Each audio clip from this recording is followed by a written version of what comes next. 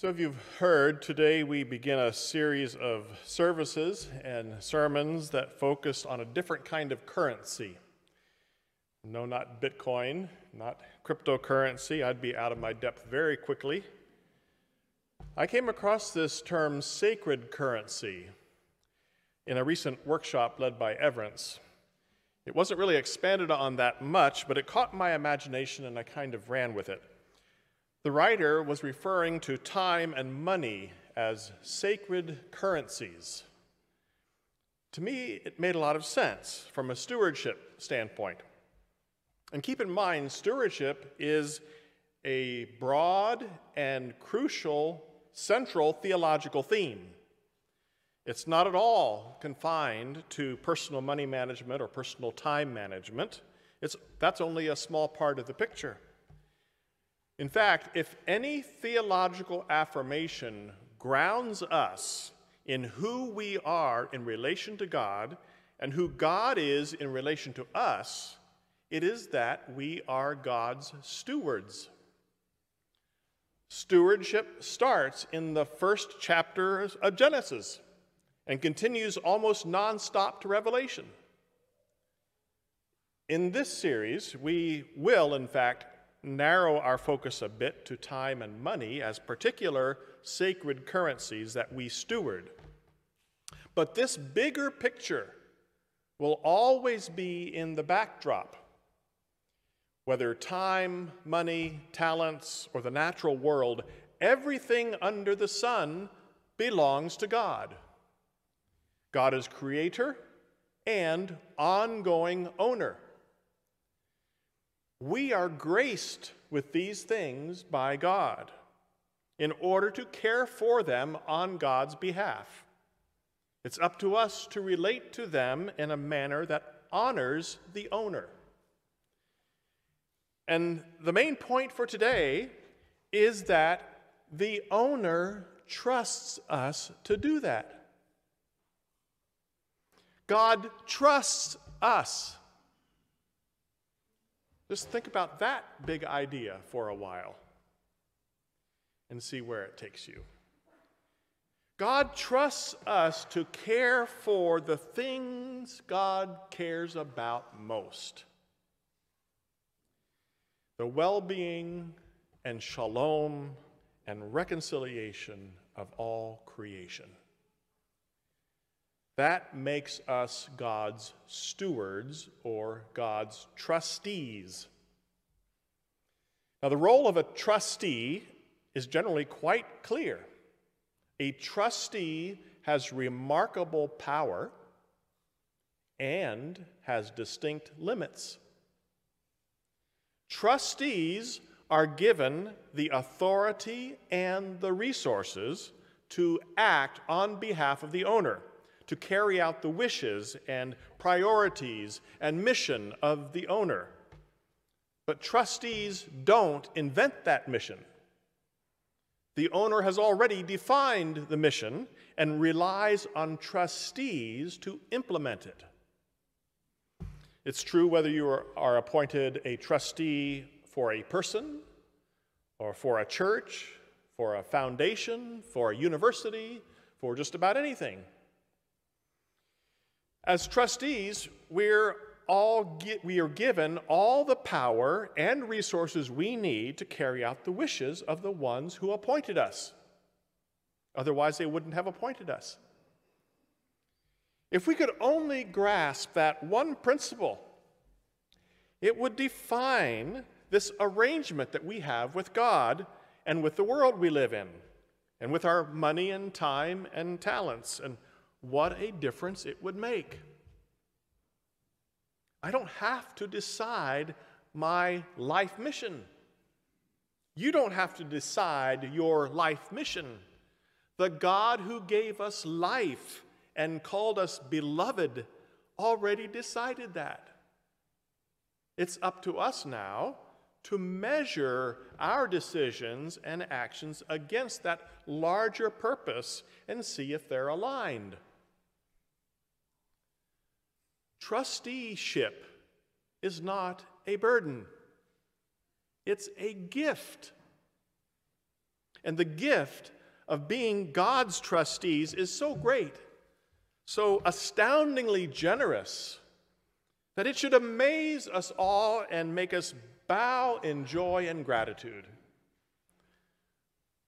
And Jesus told a story to illustrate just how generous this gift is. And that's the parable of the talents from Matthew 25 that we just heard. Quick summary: master goes away on a trip, calls 3 of his slaves to care for things while he's gone.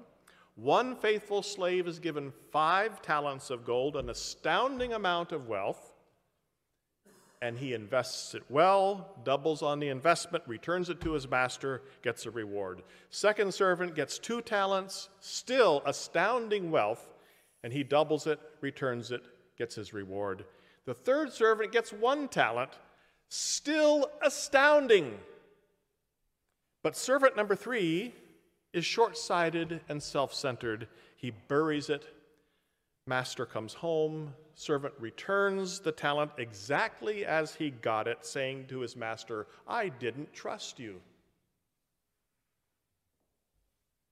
And the servant is taken to task and pays the price. Okay, what do we see there?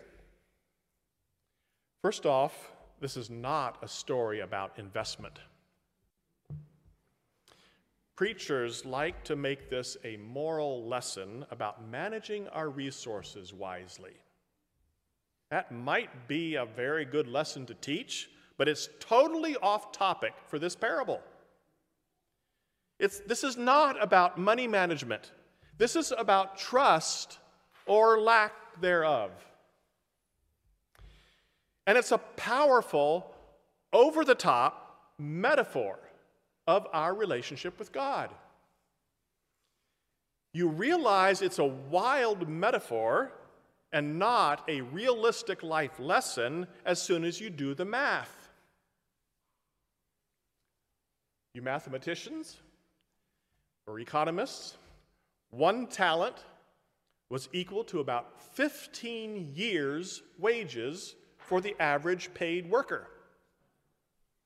And these were not workers, they were slaves, servants legally and financially bound to that man. And one of them got 5 talents, a lifetime of average earnings. It's a nonsense scenario because it's not trying to make sense. It's a metaphor for something else. In today's economy, if $15 an hour, say, is a base living wage, 5 talents would be about $2.5 million. This is the kind of trust the master exhibited to not his firstborn heir to the estate, but to one of his servants. Now, knowing those outlandish numbers keeps us from misinterpreting this parable. Back when I thought that this was a story about money management, I felt kind of sorry for that third servant. He only got 1/5 of what his fellow servant got. Maybe he didn't have enough to generate the kind of return that the 5 talents would have given him. But that's simply not the case, because the story is not about return on investment. It's about what we do with someone else's trust. The profound trust that the owner of this estate placed in even his third most trustworthy slave is beyond belief. This number 3 slave had just been shown the kind of trust that certainly no one else in his lifetime had ever given him. He had been given $500,000 by his owner, by his master, and he had the audacity to turn around and accuse his master of being harsh and the $500,000 not even worth drawing interest. It's nonsense, again, because it's a metaphor. The offense of slave number 3 is not that he mismanaged the wealth. The offense was his mean-spirited violation of the profound trust that he had just been given. His accusation against his master rings hollow. It's simply unbelievable that a harsh and self-serving taskmaster would entrust such wealth to his slaves. So just on the face of this metaphorical story, we can't just let that third servant off the hook. He didn't just make a mistake. He, a trustee, spat in the face of the one who trusted him. And for that, he paid a steep price. And God has entrusted us with much more than we deserve. $500,000 is nothing compared to the treasure our Creator entrusted us with and entrusted all God's people with. God's lavish trust in us started in Genesis. God created us humans and placed in us God's own divine image. Imagine that. And divine breath. And then said, I trust you to take care of everything I just made. Tend it with the same love and care that I have for it. That's the deal that God still has with us humans. God trusts us. We can accept that as the amazing gift it is, or we can ignore it, or we can outright violate it. And God will still love us. But when we violate that trust, when we as trustees spit in the face of the owner, we will also pay the price. And we actually see examples of that everywhere we look around the world. We are all paying the price today, for example, for our violation of the trust God placed in us to care lovingly for creation. We're paying the price for violating God's trust in us to cultivate shalom in all our private and public relationships with each other. We're paying the price for not doing that.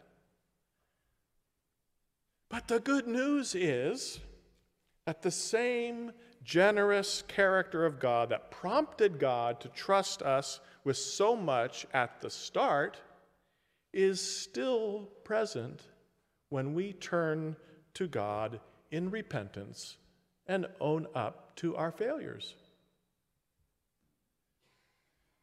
God is also generous with forgiveness. After all the ways that we have violated God's trust in us, God still trusts us. God is not ready to give up on us. There's always another opportunity to live in a manner worthy of God's astounding trust in us. So join me, please, in a prayer of confession found in your bulletin.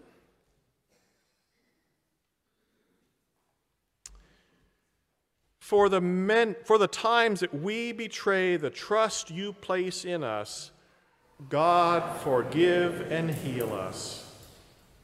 For the times we deny our calling and think we own that which you place in our trust, God, forgive and heal us.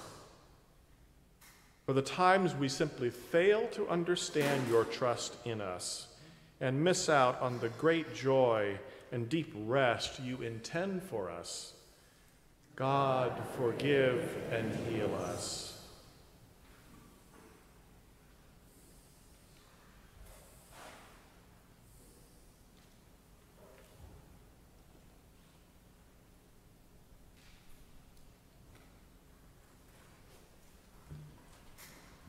After all that, God still trusts in us and forgives and heals. Thanks be to God.